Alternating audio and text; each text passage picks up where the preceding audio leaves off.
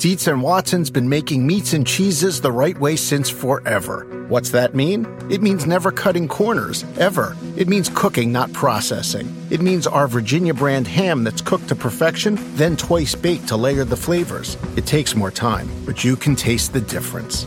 We come to work every day to do it the right way, even if it's the hard way. Because if it's not right for us, it's not right for you. Dietz and Watson, it's a family thing since 1939. Life is a highway, and on it there will be many chicken sandwiches. But there's only one McCrispy. So go ahead and hit the turn signal if you know about this juicy gem of a detour.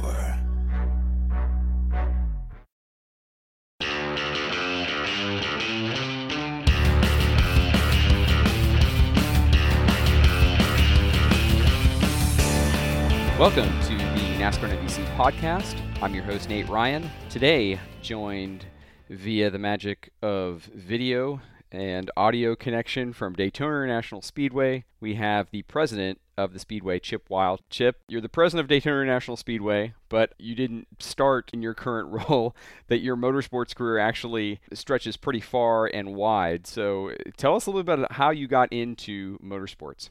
Yeah, I mean, I grew up in Atlanta, Georgia, and really didn't know anything about motorsports as a child. I went to one race when I was 16 years old at the Atlanta Motor Speedway. It was when Atlanta was the last race of the year, and I believe Jeff Gordon won the race or won the championship that year. And, you know, didn't really get much exposure. The only thing I really remember about that race is that it was really cold. So, you know, I knew at an early age I really wanted to be a part of sports. I love sports. I love the idea of teams and winning together and fighting together. And, you know, that's something that's just been a part of my life since I was a little boy. So I did a lot of internships from the time I was old enough to work. So I worked for the Chick-fil-A Peach Bowl. I did some work with the PGA. And before my senior year of college, that junior year summer, I had an opportunity to come work for a marketing company that strictly did NASCAR marketing. And that's when I fell in love with the sport. And I fell in love with the sensation of speed and, you know, all the things that we all who've made the sport a career really appreciate about NASCAR. But the thing I really, really loved about our sport and about motorsports in general is the community. You know, seeing how people rally around one another and the closeness of the group. And I just knew right away that this was something I wanted to do. So before I went back for my senior year of college, Roger Bear, who owned the company that I interned for, offered me a job, and it's the only thing I've ever done. So right out of college, I moved to Winston-Salem, North Carolina, and started working for him at Keystone Marketing. And man, I started my career out in the Midway working the Pfizer display. So I managed the Pfizer display for Keystone Marketing. We had a hauler that was attached to a unit that people would go get checks for cholesterol and blood pressure, and then we had an old hauler that we decaled up like Mark Martin Pfizer car. People could walk through it, and it was a self-guided tour. That was how I started my career. And then had the great opportunity to work for Bill Davis Racing for 7 great years, and gosh, man, you know, you what a way to spend your 20s. You know, you get to travel the country and be a part of an incredible sport, and so I did that, and then Bill gave me some incredible opportunities to grow as a young man. You know, I started doing PR, and then got the opportunity to do sponsor management and even into a little bit of team management for him. So Bill and Gail sold the company in 2007, and I hit the home run. I had the opportunity to go work for the captain, Roger Penske, and so I went over to Penske, and man, what an experience. You learn so much just working for that organization and the things that they do and how they do things in the process is remarkable. So I worked for Penske, and David Stremme was our driver back in the day, and Justin Allgaier in the 12 car. So I did that, and then realized that my wife and I, we wanted to get pregnant, and traveling 38 weekends a year just wasn't going to do it. So fortunately, we got pregnant pretty quickly with twin boys, and I was actually going to get out of the sport, because being a dad for me is the most important job I have. on this earth. And, traveling and being a part of the sport's important, but not being able to be a part of their life is something I wasn't interested in. So I was getting out, and David Hyatt, who ran MRN at the time, gave me the opportunity to come to ISC.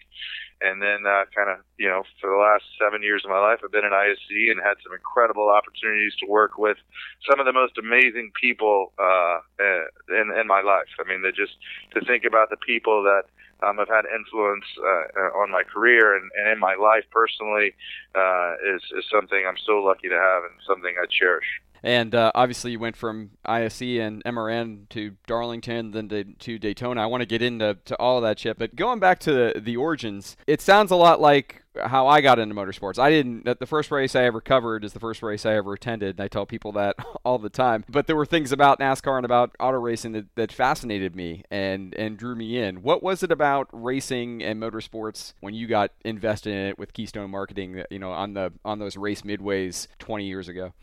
Well, I think it's, the community, like you said a minute ago.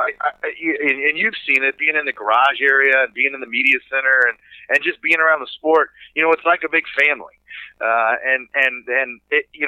We all travel together every week, and you spend time with people and you invest in people and you get to know them outside of just what they do at the racetrack. And, the people that I've met along the way have become some of my closest friends and people that I'll, connect with and stay connected with for the rest of my life. And I think that's what motorsports is about. You think about Saturday night short track racing to, big time auto racing like NASCAR. It's all based around family and community. And that's what I just love that. I love that there's so much energy and commitment around that family atmosphere. And you can see it on a Saturday night at Volusia Speedway, or you can see it, during the Daytona 500 on Sunday. And, I think it starts at the top. You think about Bill France Sr. and Bill France Jr. and Lisa France Kennedy and Brian and Jim France. That's a family, and that culture that they lived and breathed from the beginning has trickled down through the rest of the organization. And I there's something special about it that it's hard to describe, but you being in the sport as long as you know exactly what I'm talking about. Yeah, no, absolutely. There's just all of the different constituencies, I think, is maybe the best way to explain it, like whether it's on the team side or the track side or the sponsor side or the fan side or the media side, sort of how they all sort of fit together. And as a track president, you're kind of at the nexus of a lot of that, making it all work, right? Well, I mean, yeah, I think we all are committed and to making it work. I use the example of when something good or something bad happens to somebody in the industry. It's amazing to see how the sport rallies around that person or that family. Like when Chris Osborne had that accident a couple years ago in December. Chris Osborne spotted for us when I was at Bill Davis. He was the spotter for the 22 car. And I hadn't talked to Chris in probably 6 months. But I heard what happened, and I immediately called and said, hey, what can we do? We sent dinner, called, just to make sure that him and his family were okay. And, he said he got more calls from people he hadn't talked to in 6 or 8 months because, you don't have to talk to somebody every day, but you have that common bond, which is our sport. And you take care of each other because of that common bond. And there's just something about it that is hard to explain, but easy to love. Well said. So, Chip, you mentioned that your first race was Atlanta, but I believe there was another race that you were supposed to go to at Daytona, high school graduation. You apparently had tickets 20 years ago to the upcoming July Daytona race, but unfortunately nature intervened, right? Yeah, so my first real race where I was going to come actually get to be a part of it and enjoy it, my uncle's company sponsored the 75 car of Rick Mast, the Remington car. And for graduation, he gave me and my best friend pit passes to come down to the race and bought tickets. It was the first time that they'd run Daytona under the lights, and it was a big deal, and he gave it to me. I remember when he actually gave me the present. He wrapped up a Remington car for my graduation, and he wrote a note that said, you're going to get to see this live for the first night race at Daytona. And that was I was my high school graduation present, and I was working at a summer camp in Atlanta, and we'd made plans. We were going to stay on the beach. It was kind of me and my best friend's first opportunity to get away from our parents and be adults, so to speak, and come down and enjoy the race and do things that 18-year-olds do. I was working my summer race or my summer job, and I got a call from my uncle like the Thursday before our race, and he said, "Man, I got bad news. They postponed the race because of the fires." And I was heartbroken. I still remember how I feel because we were so looking forward to coming down here and getting to experience Daytona International Speedway, and it was such a letdown. So unfortunately, we didn't get to come back in October when they ran the race just because we were in school. But I do remember that, and I remember how I felt. It's just one of the biggest disappointments of my life. July 1998 was when that first night race at Daytona was supposed to take place, as you mentioned.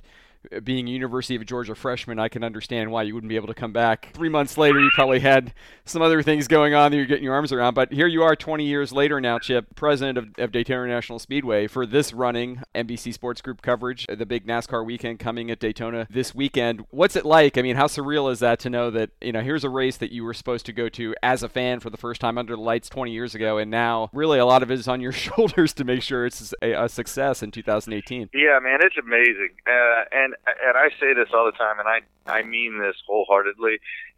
I've done nothing in my career. I've just been very fortunate that people have invested time in me. From Roger Bear, who has been and had so much influence in the sport, helping bring Winston to the sport, and really at the time running the largest marketing company in NASCAR, to give a kid who knew nothing about the sport a chance. And then Bill Davis, they didn't need to invest in me, but they did. I mean, we spent a ton of time with them and outside of work, and he taught me a lot. He made sure to let me know when I messed up and why I did, and gave me a ton of opportunity that that a 23, 4, 5-year-old wouldn't get otherwise. And then you think about Roger Penske and Steve Turner and now Lisa France Kennedy. I mean, you think about the people, or I think about the people that have given me an opportunity to do things that, gosh, I never thought I'd be able to do.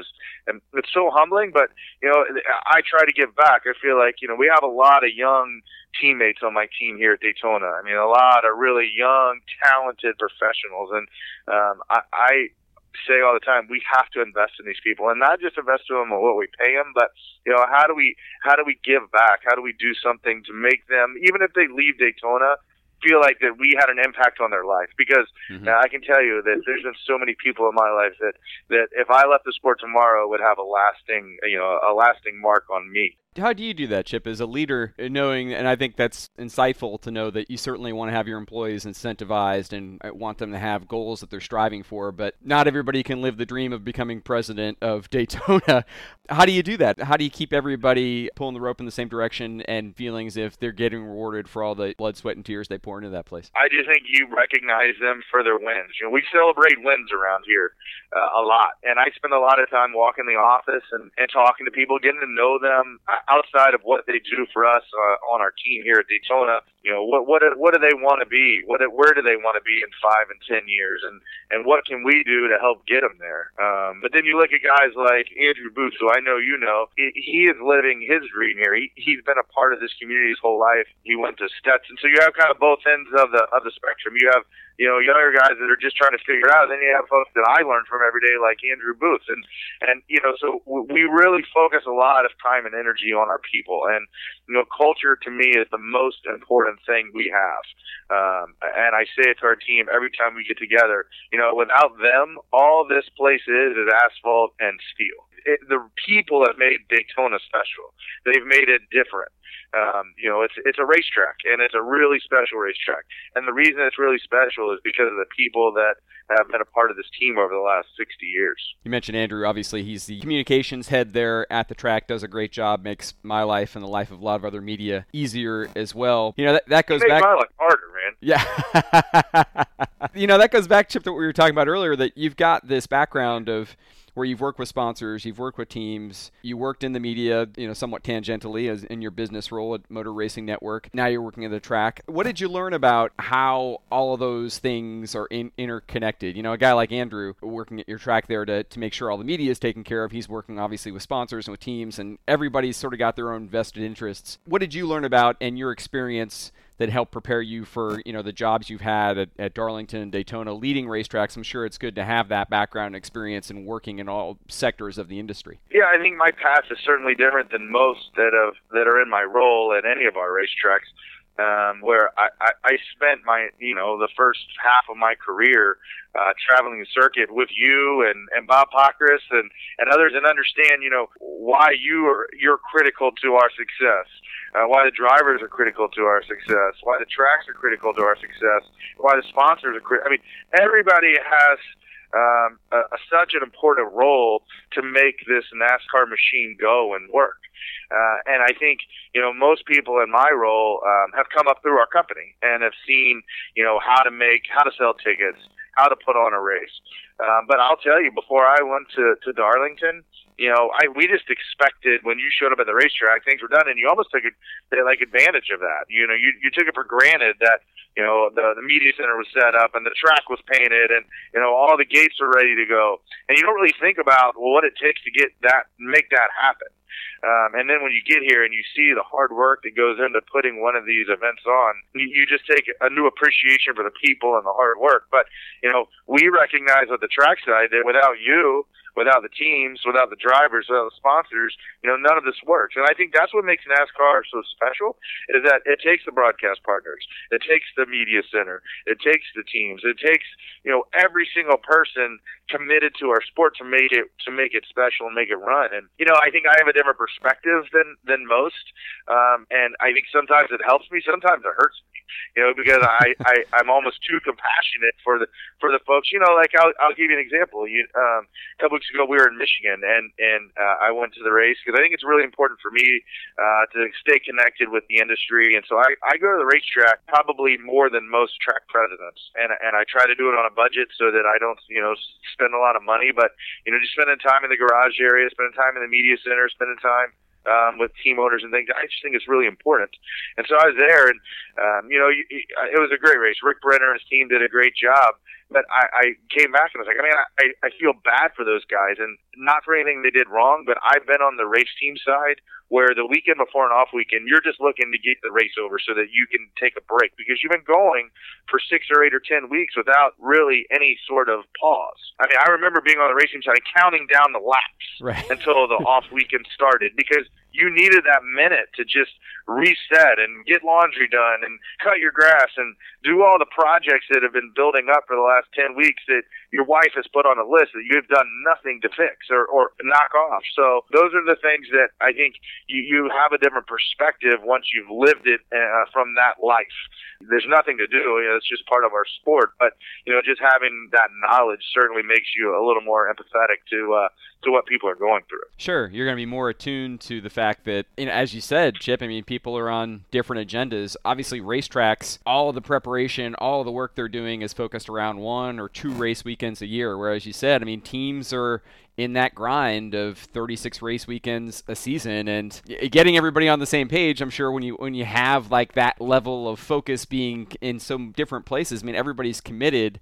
But I would think that when everybody's kind of committed in their own different ways, it's getting people all aligned that it might be the tough part for somebody like yourself. It is, Nate, but, I would say that the tracks are working so hard to make their race weekend special and really try to connect the fans with the drivers, and the executions that we do at the track.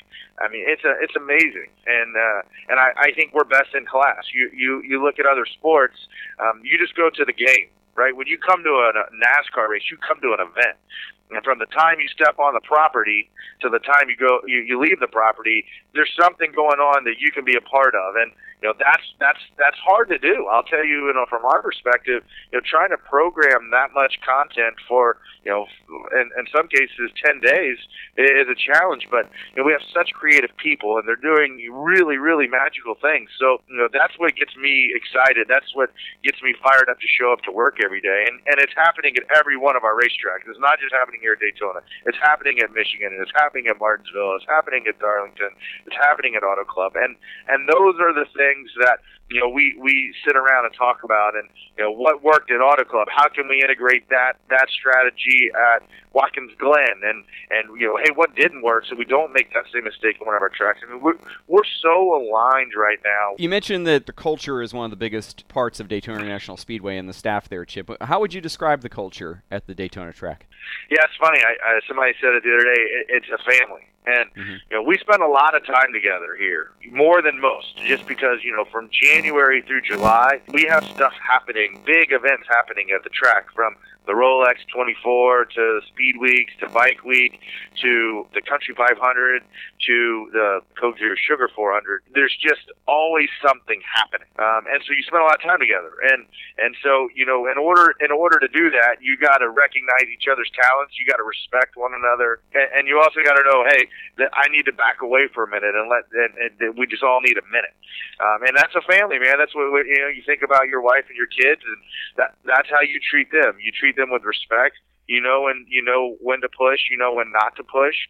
And we're all really proud of celebrating together. I do this after every race. We all meet at the start-finish line after everything's done. And we all get a beer. If you want one, and toast and toast the event, and toast the team, because it's so important to recognize how hard everybody's working and the sacrifices they've made. To work in this sport, as you know, you make a lot of sacrifices. You made a lot of sacrifices, on personal time, to your family, to other things that maybe you want to do, but know that working in a sport like this is a huge time commitment, and you want to make sure that you recognize that and celebrate the things that people do, because you want them to feel valued and you want them to know how important they are to you. How many people do you have on staff there at Daytona, Chip? So full time we have about 150 teammates. Wow. Okay. Which to put it into perspective, that I had 12 full time at Darlington. Yeah, that's exactly where I was going. My next question was, you ran Darlington Raceway 2013 to 2016, did a great job overseeing the comeback of the Southern 500 there. I figured it was a much smaller staff, and I've heard stories. Did you actually mow the grass when you were the president there at Darlington?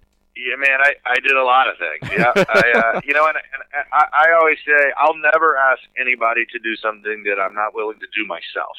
It's something my dad taught me as a young kid. Like, you earn respect. And so if you're asking somebody to get on a lawnmower or to edge something, you better be damn well wanting to do it yourself. And so I would, man. I'd get on a lawnmower. They let me use a tractor about once a month. Once a month, I'd go out and work with the ops team at Darlington, and they generally would just put me in a big field with a pull-behind tractor, and I would cut the grass. And then at race time, it's all hands on deck, just like it is here at Daytona, and we needed to get things done, and I'd get on a lawnmower and cut the grass and paint the fence. And I remember one job that Dennis Adcock, the VP of Ops there, gave me was he wanted me to paint all the handrails in Colvin, which is on the backstretch. That project I finished, but he had to go back and scrape all the paint off the stairs because I didn't do it very well. He never let me paint again after that. Well, they let you do some other things while you were there, and I think certainly your signature moment was the 2015 Southern 500, the return of the Darlington weekend throwback experience that has gone so well now and continues into its fourth season, and a big part of the NBC Sports Group coverage of NASCAR as well. Chip, tell me about. I know there's been a lot of talk and discussion about what a success that was, but tell me about how it happened from your perspective. What was the process that we're talking about, getting all the teams and the industry and the sponsors and the network and the track on board? How did that occur from your perspective? It really took 2 years. And I remember when I got the opportunity to go to Darlington, I sat in Darrell Wolf's office, who's our chief marketing officer, and he said, Darlington's special. And I couldn't agree more. I mean, one of my favorite memories from the sport is when I worked at MRN. I brought my twin boys, who at the time were 3 years old, to Darlington with my wife, and we stayed in the motorhome. And I remember on Friday night or Thursday night walking through the Turn 4 tunnel, which is just this old tunnel, and like just watching somebody, or watching a child see a racetrack for the first time and seeing the magnitude of it. It's something that we've all kind of grown numb to just because we see it every weekend. It's something I'll never forget. I mean, they were amazed with all the big trucks and the cars and, all the activations. And so, and Darlington's always just been a special place to me. I've always loved going there when I worked on the race team side. But we needed to figure out how to bring it back to its prominence. And Daryl said, "Hey, there's just something there that we need to capture." And I believe that it was celebrating our sport. And we talk about Darlington Raceway all the time, and being the oldest super speedway, and being the Wrigley Field of NASCAR. And how do we capture that? And then you think about all the other professional sports and the things that they've been able to accomplish with celebrating all their heroes at one event or one weekend. We took that model and we kind of built out a strategic platform that really gave every stakeholder an opportunity to celebrate in their own way. So NBC celebrated their own way, and that was one of the easiest conversations we had. Met with Sam Flood and Jeff Banke and kind of showed them our deck of, hey, here's what we want to try to accomplish. And I remember Sam saying, "We're in. Like we'll figure it out." Mm-hmm. And that was in March or April of we hadn't even announced that we were going back to Labor Day. They were in. And then, we literally met with every single stakeholder. So we went to Charlotte and met with every single team individually and explained the platform and what we were trying to accomplish and why it was important for the sport. We went to NASCAR, did the same thing. We went to the Hall of Fame. We did the same thing. I mean, we burned up the roads between Darlington, South Carolina, and Charlotte, North Carolina, just trying to tell the story and why it was a good idea and how it could really make an impact.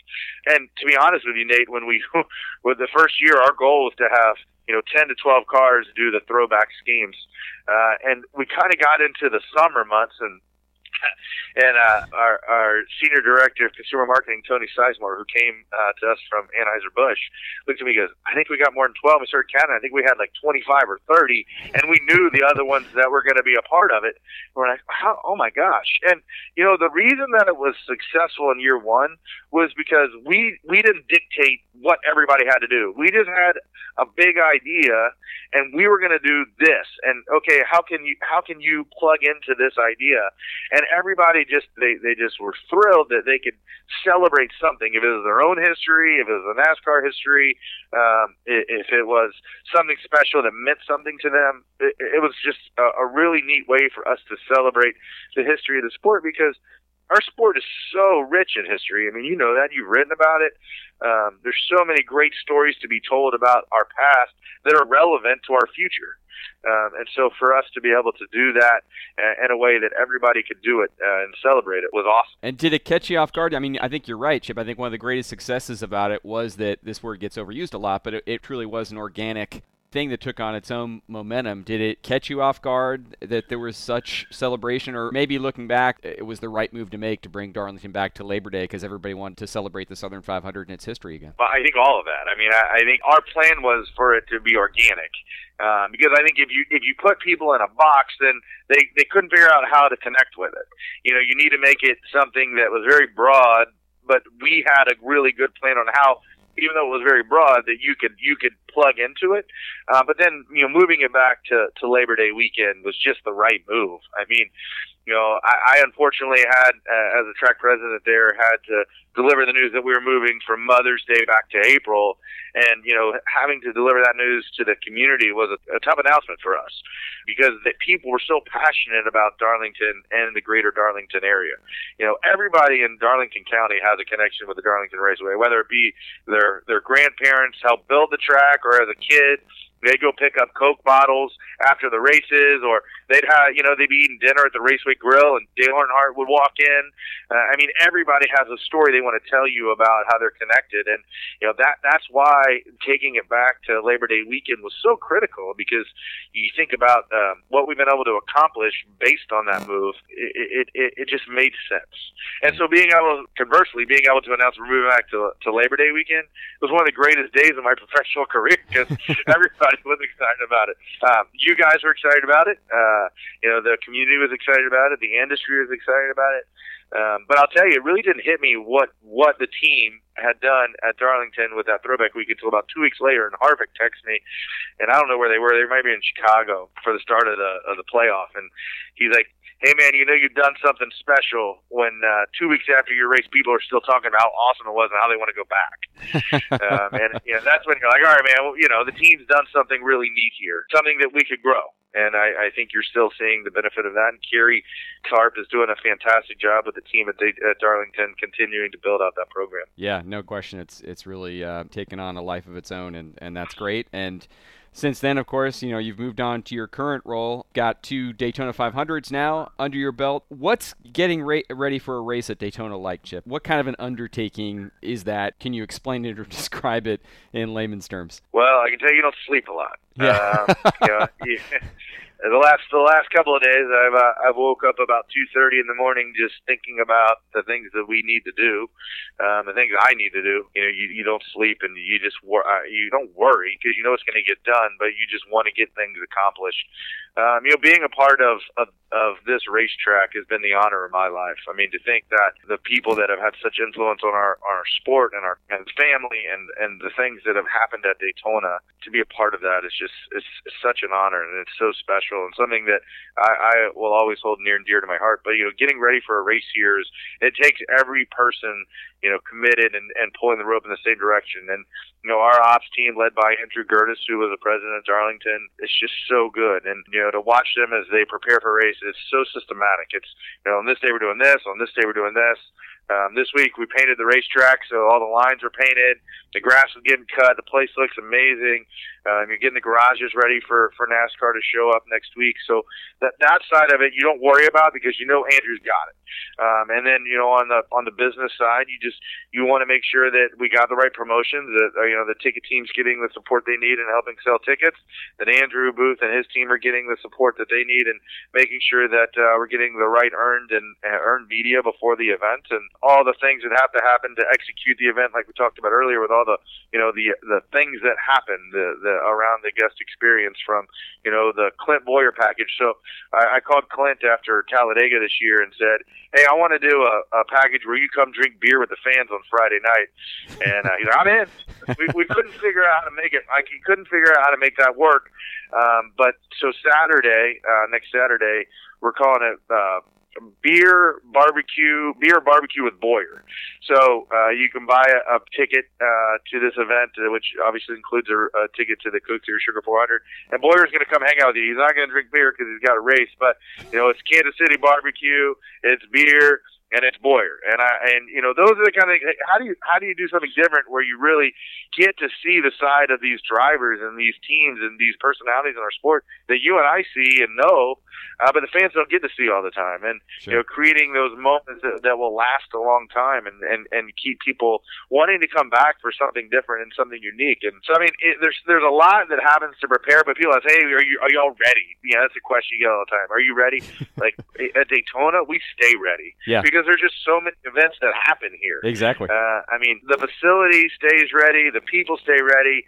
After this race, after the Coke Zero Sugar 400 weekend, we all do take a deep breath and just kind of all disappear for a minute. We all plan vacations because the first 7 months of the year are just so busy with so many events happening that we do take a little bit of time before we start planning for the Daytona 500. Let me write in my next question, Chip, because your track is unlike any other, I think, in that you guys really do get a break. And I'm always amazed during speed weeks that, your staff's always great to work with. They always have smiles on their faces, always pleasant. And I think about, okay, they started start the year with the Rolex, and then it goes to Speed Weeks, and then it's Bike Weeks, and then like you're almost right into Daytona again with NASCAR returning in July. I guess you get a break at the end of the year, but there must be just a 7-month period where it's pretty much wall to wall.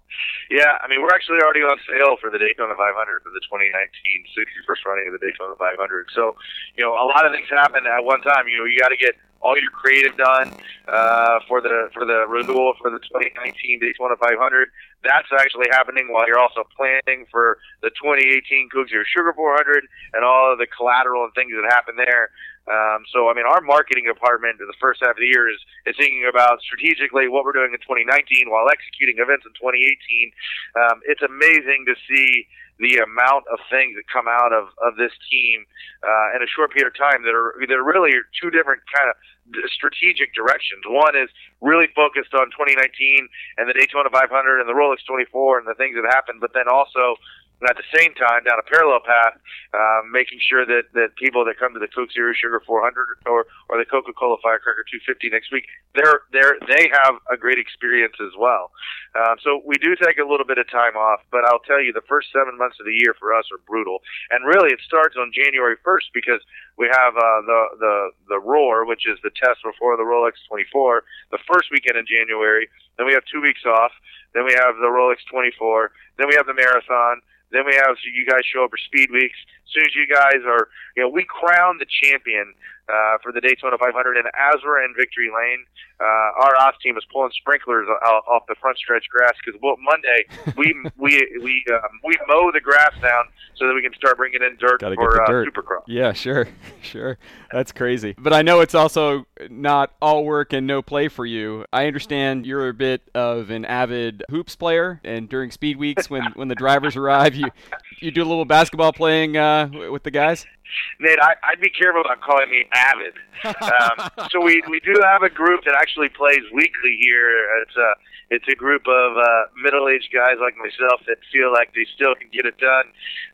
And then when the guys come to town for the races, they always want to play, which is pretty fun. So like Denny Hamlin and Ricky and Austin Collins. Actually, Austin committed to playing when in the spring, and the thing that I don't think Andrew or whoever told you is we play at 6 a.m.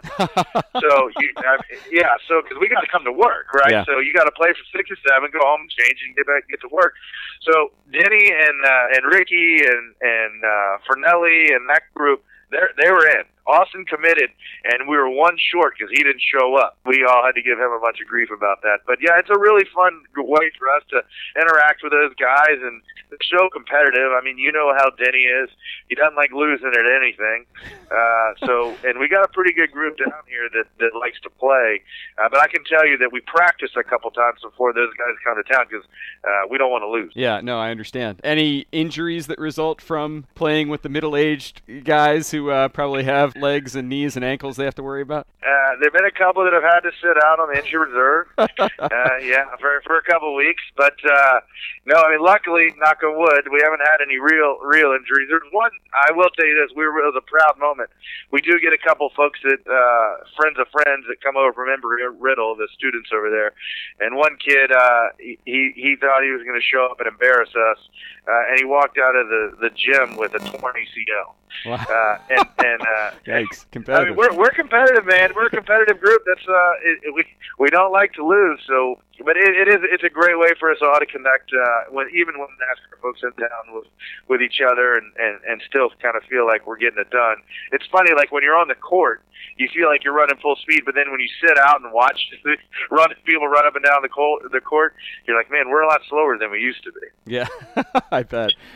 Well, no, that is a great way, Chip, I think, to get in touch with the guys who are going to be putting on the show there this weekend at Daytona, all the NASCAR drivers. What else can you tell us about what's happening as NASCAR returns to Daytona this weekend? I know it's going to be a busy time for you. I know you're not getting much sleep. What kind of things are you guys working on? Well, we're certainly excited. First and foremost, that Dale Jr. is going to be in the booth here. He's here for the Daytona 500 as our Grand Marshal for the 60th running of the Daytona 500, but really excited that he's going to be back here in a different capacity. I think he's going to do a great job. So really excited about that with Dale. And then, our summer race is all about celebrating our country's independence, and we'll have Medal of Honor recipients here. That's something we've been doing now for 10 years, which is really a special thing for all of us at the racetrack. We use the word hero a lot. We can talk about race car drivers or crew chiefs or whatever. These guys are true American heroes, putting their life and limb on the line for us and being able to allow us to be able to do this job and to be able to live in this great country. So we'll have them here all weekend. We'll do the largest fireworks display in the Southeast at the conclusion of the Coke Zero Sugar 400 stand and salute event, which will happen right before the start of the Coke Zero Sugar 400, something that NASCAR and us partner on. I think is a really special event, really moving moment. And then we also got a couple other special things in store this week that people need to tune in for. They're going to be really special. Cool. Excellent. You mentioned everybody is vacationing on your staff or looking for that time off. Any big plans for you? And I assume there's a family vacation plan for Chip Weil and company after Daytona. Yeah. So actually, my wife and I are going to Italy. Our best friends that live in North Carolina. In fact, he works for Toyota Racing Development. They bought it at an auction like 2 years ago. So we're going to Italy for a week with them, and then we're going to take the kids. The thing about living in Daytona Beach, man, is you're on vacation all the time. You got the ocean. You got the ocean 4 miles from the racetrack. So we'll certainly spend some time on the water and just that is the thing. You kind of got to reconnect. That's something I've had to learn in this role. Is you can burn out quickly if you don't take the time to reconnect and take some time to yourself. So we'll have a good time. It feels like the summer will be gone before we know it. I guess the kids start school in 6 weeks, so we got to plan something fun for us all to do. They have a bucket list of things that they want to do this summer. The twins made a list of things they want to do. We marked a couple off. So one was go tubing. So Santa brought them a tube to pull behind the boat. We did that on Father's Day, and that was a big hit. And then they also wanted to go to a water park, and there's a Daytona Lagoon here in town. I reluctantly went on a Wednesday night, so we got that marked up. We're slowly but surely, Nate, knocking these things off the list. All right. Well, you'll certainly have a lot more time to do that after this weekend. Thanks for making time for me here on the NASCAR and NBC podcast. Been a pleasure to talk with you, and really enjoyed it. Yes, sir. Thanks for having me. And if folks haven't got their tickets yet, DaytonaInternationalSpeedway.com. Get them for this weekend. It's going to be a great show. All right. You should certainly do that if you're in the area. And as always, if you're a listener to the NASCAR and NBC podcast, please leave a rating or review on Apple Podcasts. That really helps us out. We're also available on Stitcher, Spotify, Google Play, pretty much anywhere you download podcasts, you can hear this one. And please send me feedback on Twitter at Nate Ryan. If you have ideas or guest suggestions, that's the place to reach me. Thanks for listening to the NASCAR and NBC podcast.